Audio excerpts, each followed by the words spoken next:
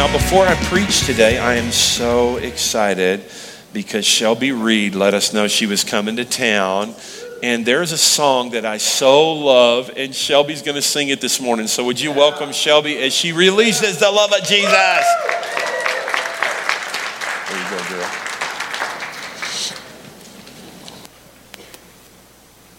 All right.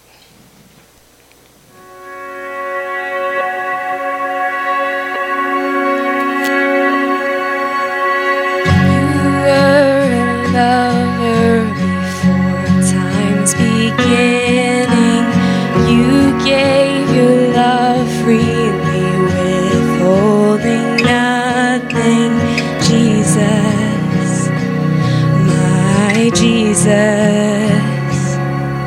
you carried the weight of the world on your shoulders. You stopped at nothing to prove you were for us. Jesus, my Jesus. It's extravagant. It doesn't make sense. We'll never comprehend the way you love us. It's unthinkable. Only heaven knows just how far you'd go to say you love us, to say you love us, to say you love us.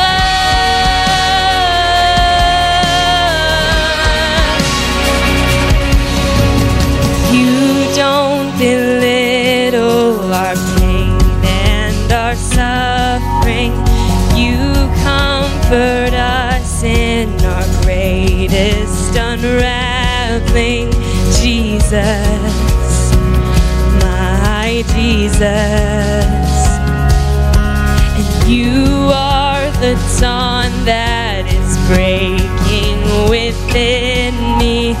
You are the sun that is rising around me. Jesus, my Jesus. It's extravagant. It doesn't make sense. We'll never comprehend the way you love us. It's unthinkable.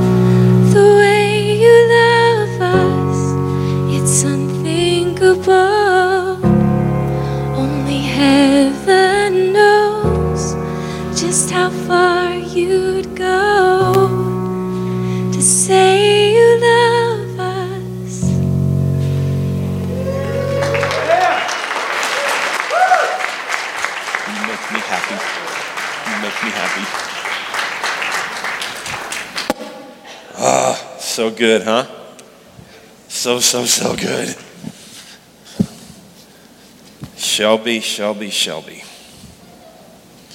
When you were singing, I was thinking, where is Shelby?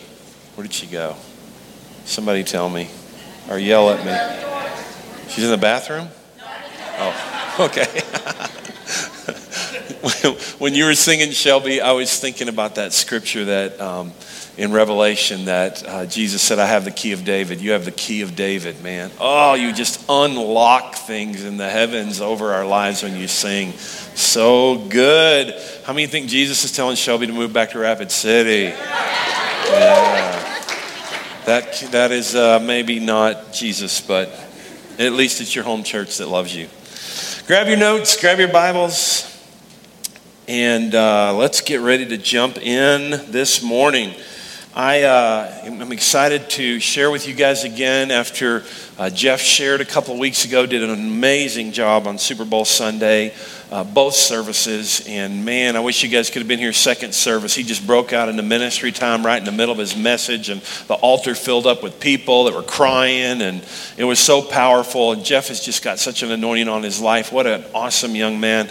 And then last week, oh my goodness, Derek just knocked a home run, didn't he? The message he brought, the worship. So good. I got online this week to listen to him preach, and not because I wanted to critique him, but because I wanted to be blessed by the anointing and the gift that's on his life. And man, it was just such a good word about the lost son and the breaking down of the us and them, and just loving everybody the way Jesus loves them, and not being the old critical older brother. Gosh, it was so good. And so it is great as a pastor to know that I can leave town and you guys didn't even notice. How's that? That's pretty cool, huh? But I am fired up. I am back from a conference. As I mentioned earlier, I was at a Sean Bolts conference last year at the end of the year, Tana, and I felt like the Lord moved on our heart to take Leo Joseph, who's Bishop Joseph's son, out to Reading, but via another conference. We had enough airline points to fly without being able to pay. That's always awesome, isn't it? And so we had a multi-city flight that cost us nothing. That's awesome.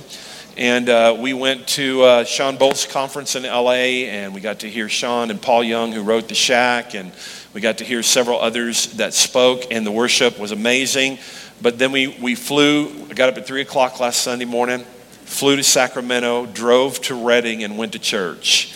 And we went to the 1 o'clock service. Bill Johnson preached. We were on the second row. I don't even know how we got on the second row. It was like a reserved. Somehow we got in the side door. When we walked up, it was open, so we walked in. And the next thing you know, we're talking to a lady and sitting on the second row. And so we're right there, right in Bill's face. It was so cool.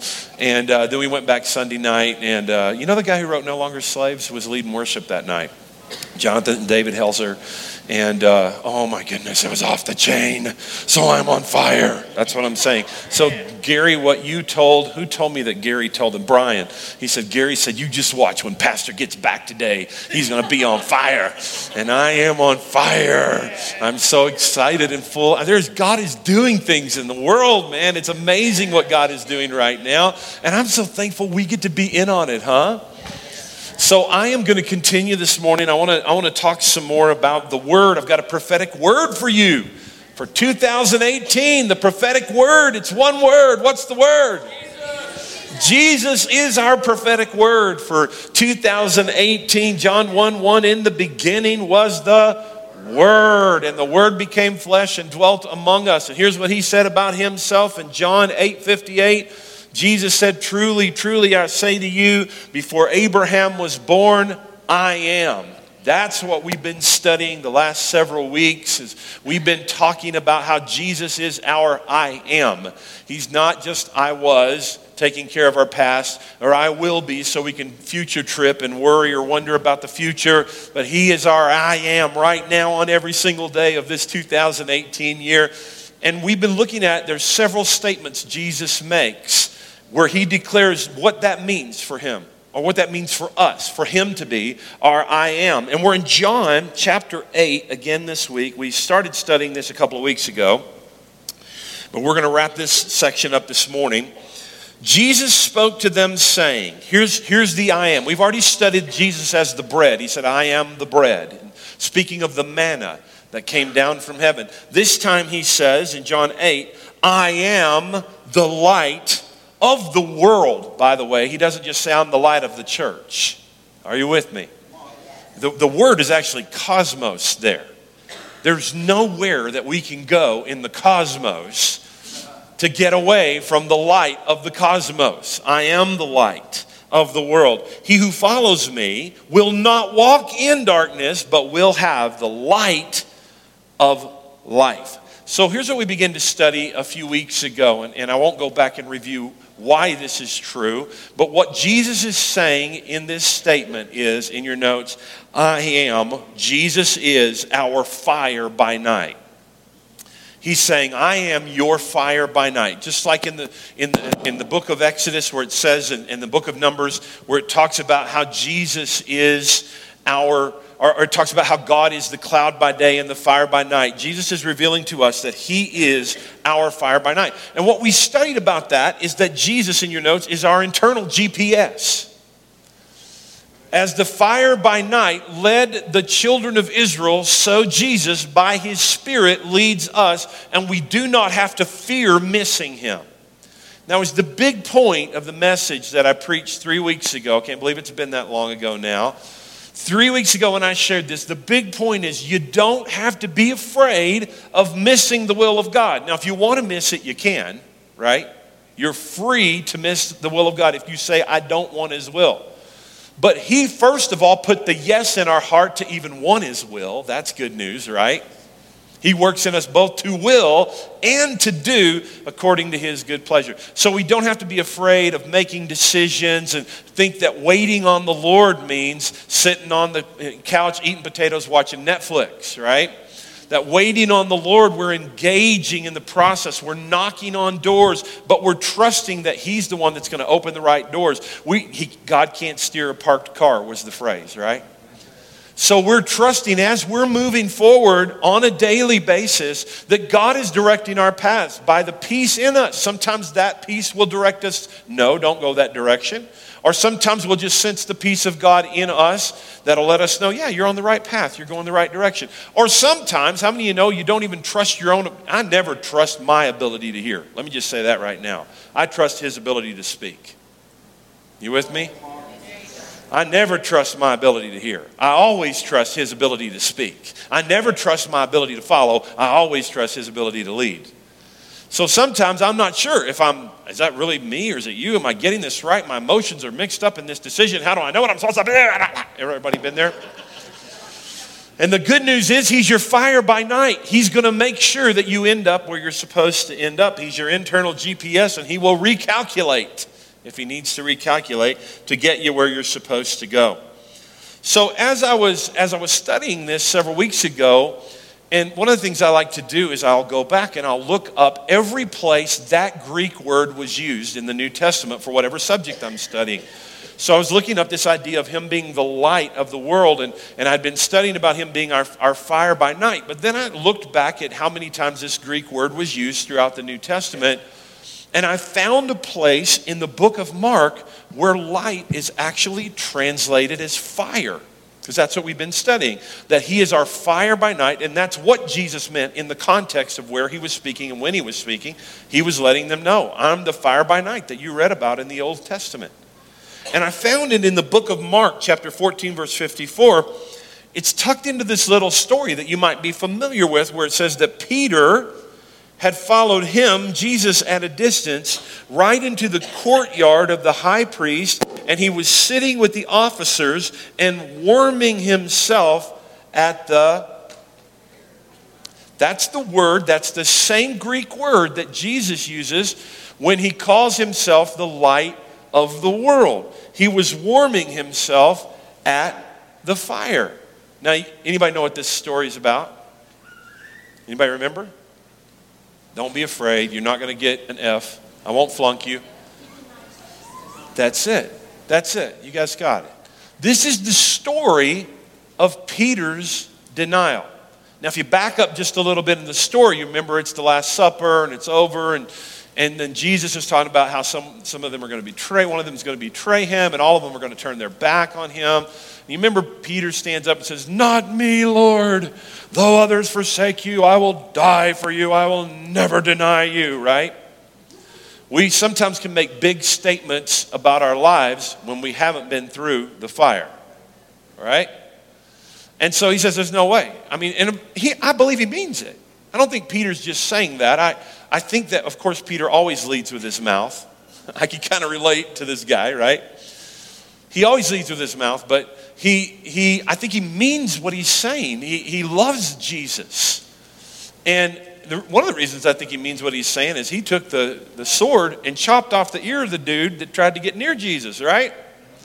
I mean, I think he meant what he was saying. He just didn't get Jesus' plan. And when everything started to fall apart and unravel and it went a direction that he never foresaw, he didn't get it even though Jesus had been telling him.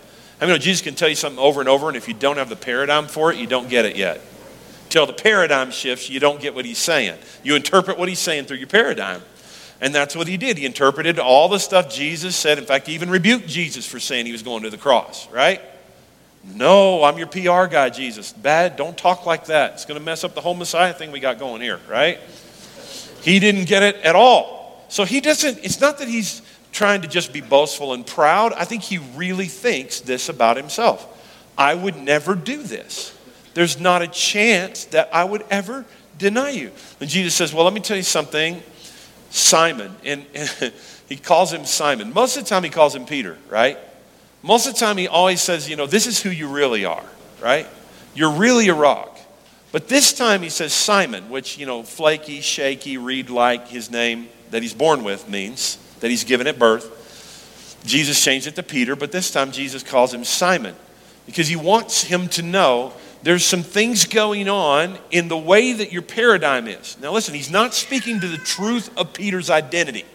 When he calls him Simon, he's not saying there's something faulty in your identity. When he speaks to Peter, he's calling forth the true identity. When he says Simon, he's speaking to the false identity.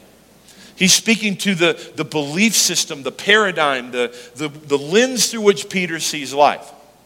He says, Simon, Simon, Satan has asked permission to sift you as wheat. One translation I read this week said, Satan has asked permission to separate you as chaff from me. Saying that Jesus is the wheat. And Satan believes you're nothing but chaff. And he's asked permission to separate you from me. But I have prayed for you. That's like one of the greatest, right? Right there.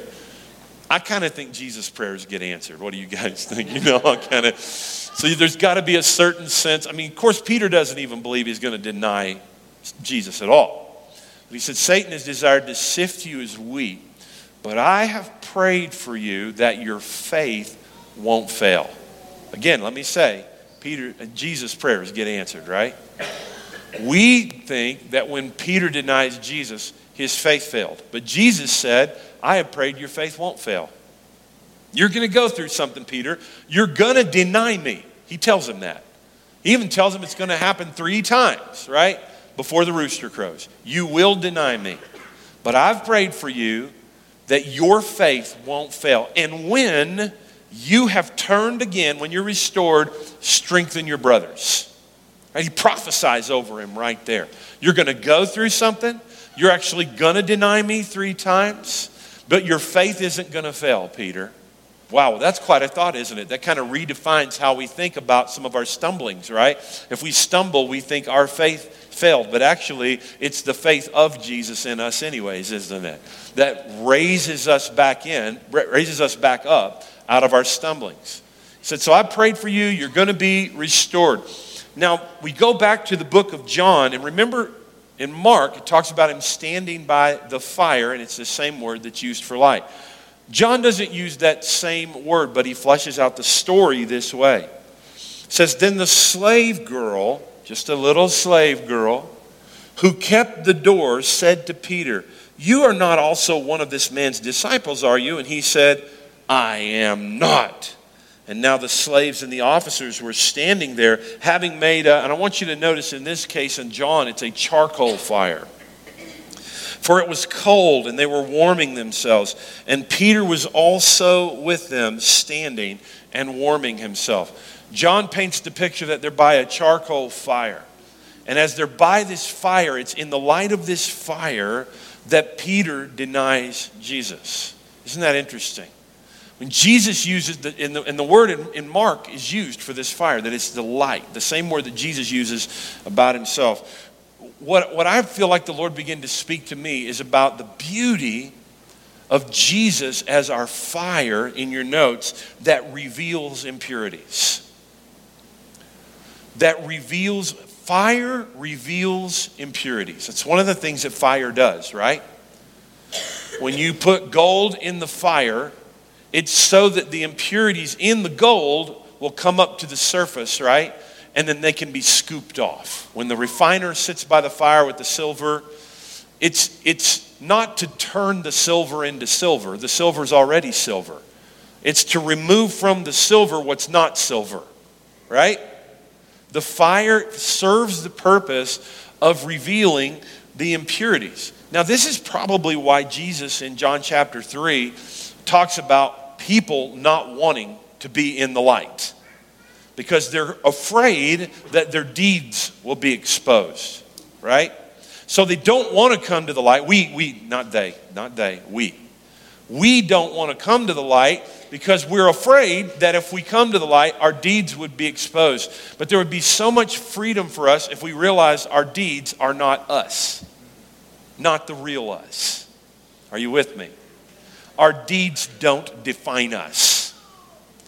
We're afraid to come to the light because we struggle with trusting the character of the fire, the nature of the fire. Is this a fire of wrath, or is this a fire of love?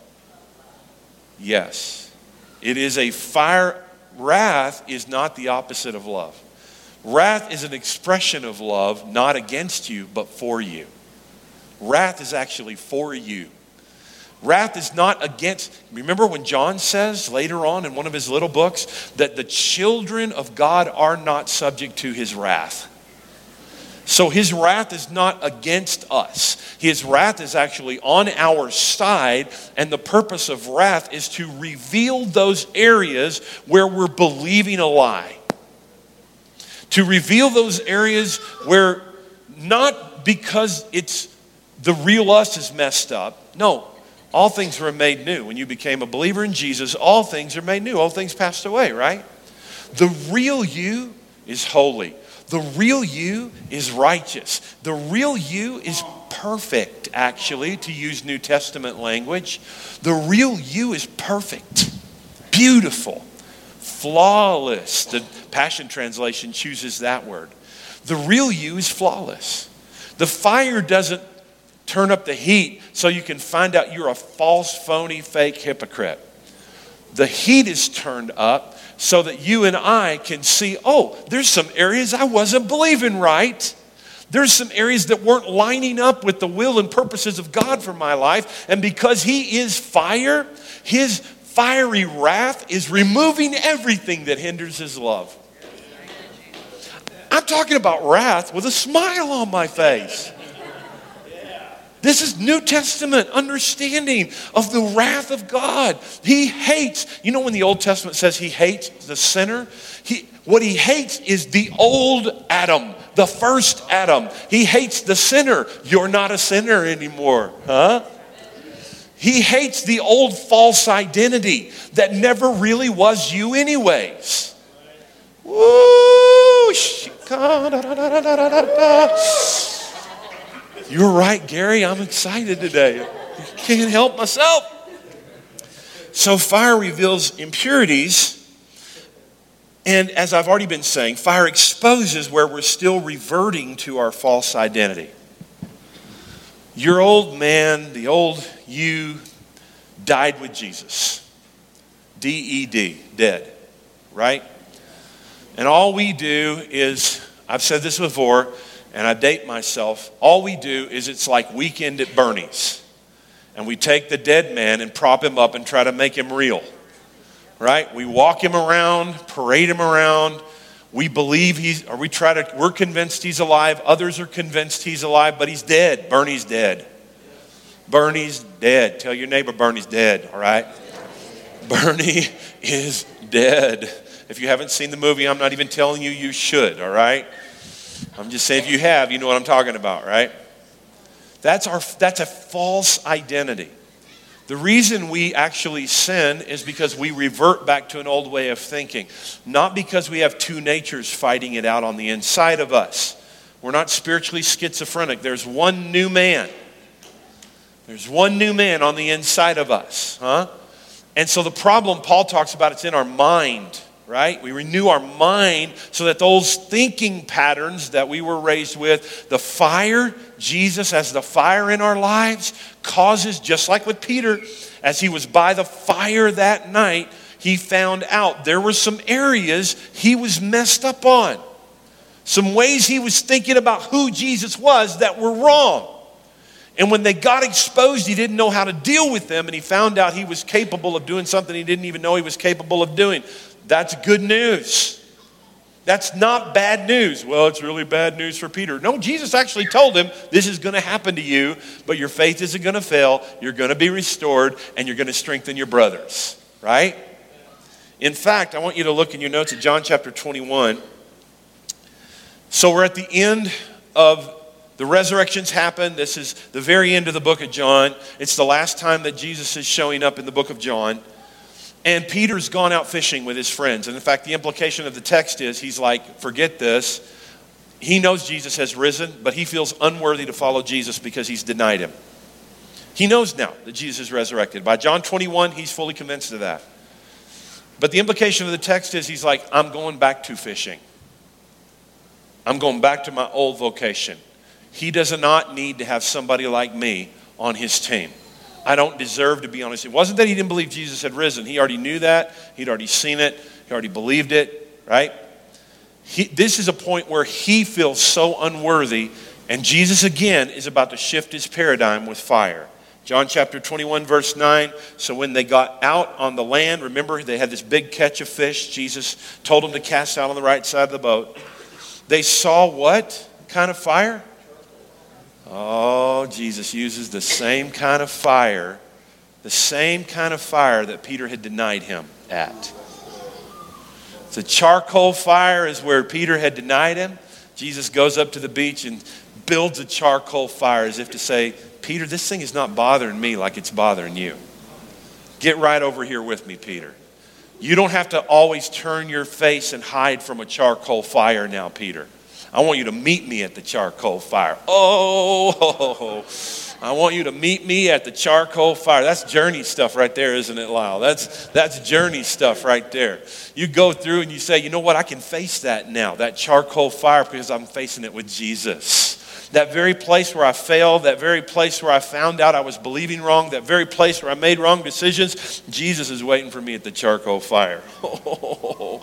And this is the very place where Jesus says to him, do you love me? Do you love me? The third time, do you like me? Am I your friend? Right? He changes him. And each time, Peter's, Jesus, you know all things, right? You know. First he says, do you love me? Peter says, I like you. Do you love me? Peter says, you're my friend. The last time he says, do you like me? And Peter's finally like, Jesus, you know all things. And he's like, yes, I do know all things. And you're going to feed my sheep. You're going to feed my lambs. You're going to feed my sheep. You're going to be who I've called you to be, Peter. You're going to rise up from the ashes of this charcoal fire. And one day, just 40 days, or just a few days from now, actually, on the day of Pentecost, you're going to be baptized with the Holy Spirit. And the very one who denied me is going to be the first one that I used to preach on that day. I mean, come on. That's what fire does. Fire doesn't only expose. Fire doesn't only show us where we believe wrong. But in your notes, fire burns away everything that's hindering our true identity. Fire burns away everything that's hindering our true identity. In fact, you can write it this way in your notes. Fire restores. Fire restores. I'm going to take the last few minutes and just wrap this up. The context of this very passage teaches us that. The same passage where Jesus is saying, I am light of the world. The very context of that, the first 11 verses before he says, I'm the light of the world, is the story of the woman caught in the act of adultery. That's right, Jesus, turn the light on that woman. Is that how that story went? No. Turn the light on that woman, expose her for who she really is. Actually, he did. He exposed who she really was. He said, I don't condemn you. Now you're free to go and sin no more. He didn't say go and sin no more and I won't condemn you, right? He said, I don't condemn you. From that place, you can go and be who you really are. The fire set her free in that moment. It also did expose the lies and the hypocrisy of the Pharisees, right? So in your notes, fire, the light, exposes religious judgmentalism, and it restored the woman caught in adultery. Lastly, John chapter 9, which is just a few verses away, there's a little argument that goes on between Jesus and the Pharisees during John 8. But when John 9 opens up, it opens up with the story of the man who was born blind. In John 1, let's just read it. It says, walking down the street, Jesus saw a man blind from birth. And his disciples asked, Rabbi, who sinned, this man or his parents, causing him to be born blind? And Jesus said, you're asking the wrong question. Don't expect to get an answer from God when you ask the wrong question. He'll answer, he'll say something, but it might not be an answer to that question. Because there's a lot riding on this question. There's a lot going on with what they're asking. Who sinned? Who do we put the blame on? We need to do some inner healing here, and the only way we can do it is to point out someone's sin. Who sinned, this man or his parents? And Jesus said, you're asking the wrong question. You're looking for someone to blame. There is no such cause effect here. Look instead for what God can do. We need to be energetically at work for the one who sent me here, working while the sun shines. Because when night falls, talking about when he's crucified, the workday is over. For as long as I am in the world, there is plenty of light, because I am. This is the next time he says it, right here. I am the light of the world. I am the world's light. So the context, John 8, starts with a woman caught in adultery being restored by Jesus and religion exposed. John chapter 9 starts with religion being exposed and a blind man being healed. And Jesus said, I'm the light of the world. What's he saying? In your notes, the light reveals what God is doing. Oh, the light's just going to show all the bad stuff. No, actually, the primary purpose of the light is to show us what God's up to. He wants to show us what he's doing so we can partner with him. And lastly, the light heals without placing blame. This restorative fire, this restoring light heals without placing blame on the person who's receiving the healing. That's a big deal right there. Well, maybe we'll see if the Lord will heal you if we find out all the hidden secrets of your past and we deal with every one of them. One by one. That's not how Jesus dealt with this, was it? Jesus said, we need to know what what Father's doing and do what he's doing. And he spit in the mud and he made eyeballs just like he did in Genesis chapter 1. And the guy walked away. The light opened his eyes. A lot of people saw that day. The blind man saw. A lot of people were blind too. The Pharisees remained blind. Even though the only way you can miss out on the light is to squeeze your eyes closed. You can't make the light stop shining though. The Pharisees chose to squeeze their eyes closed, but those disciples got a wake-up call that day. They found out that Jesus was about healing and restoring, not about pointing his finger at people. They'd seen it with the woman caught in adultery. They see it with the man born blind, that if he's pointing his finger, it's only to say, you be healed. You be set free. You be who you're called to be. You rise up, and the light will shine on you. Let's stand. Amen. Ha ha ha ha. Shaka. Wow, you want to stand with me, Pastor? I don't know why I always start with if you are here. Everyone's here, right? Let's say you need to give your life to Jesus this morning. It's a great day to do it. You want to get to know the light of the world today? Raise your hand real high. Anyone never given their life to Jesus? Me and Pastor Lyle are watching right now just to agree with you and let me know that you want to receive Jesus as Lord and Savior. Let him know. Raise your hand real high. Anyone need to do that today? Here's how I felt like we're supposed to close this morning. I want to agree with you for healing for your body. Now with that condemnation lifted off of you, some of you have felt like I can't be healed because I don't have enough faith. It's not your faith anyways. It's the faith of the Son of God. Some of you have felt like I can't be healed because look at all the stupid stuff I've done. He's pointing at you saying, be healed today. He didn't heal the blind man because the blind man deserved it. He hasn't ever healed anybody because anybody deserved it. He healed because it's who he is. Oh, it's who he is. He's a healer and he wants you healed this morning. He's just that good. If you need healing in your body today, I felt like one of the things as I was praying for you guys last night that there were some people maybe with carpal tunnel today that were having some trouble even opening, and maybe it's arthritis, even opening cans and having a difficulty with using your hands. If that's you, just take your hands and lift them to the Lord right now. I speak right now healing into your hands, into your joints. I release you right now. I declare in agreement with him because of who he is. You are released from the pain of arthritis this morning. You are released from even rheumatoid arthritis this morning. You're released from carpal tunnel this morning. And your wrists and your hand, your fingers, they just begin to move freely. You just begin to move them around this morning. That's specifically one thing that I heard, but I think there's other people here with other issues that you need healing. I want you to raise your hand if that's you. And somebody that's close to someone that has their hand raised that needs healing in their body, would you get close to them and place a hand on their shoulder? Let's just agree. Let's be the body. Mark 16 just says we lay hands on the sick and the sick recover.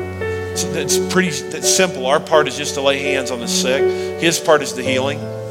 So I love what Randy Clark, some of those guys say, if you pray longer than 15 seconds, you prayed too long. You don't have to convince God to heal. Jesus never did that. Never did Jesus pray and beg God to heal anybody. Never did Jesus say, if it be your will, when he was praying for healing. Never, not even one time did he. Can't find it, right? So I want you just to place your hand on their shoulder. And let's just declare, right now we declare over you that you are healed in Jesus' name. We just declare you released from all infirmity, whatever has been binding you, hurting you, whatever you've been struggling with physically. We declare this morning you're completely healed and freed up. Some people's backs are just getting loose and free right now. I feel like someone else maybe had a neck injury that you're still having repercussions from. Just begin to move your neck around. It's almost like I just keep getting these things with joints and ligaments and just parts, moving your body, freeing up your movement this morning. Freeing you up in Jesus' name. There's other issues in the house. We just declare that there's no name that's too big. Cancer is not a bigger name than the name of Jesus. We declare the name of Jesus is above every other name. We declare it over you this morning. We declare you are healed. You're not sick trying to get healed. You're the healed, and sickness is just trying to be attached to your body. That's not your true identity, though. Your true identity is you are healed. You are free. You are loved. You are flawless. You're beautiful. You're perfect. All this is true of you today. And we bless you in Jesus' name. Amen. Come on, let's give him praise today because he's worthy of it.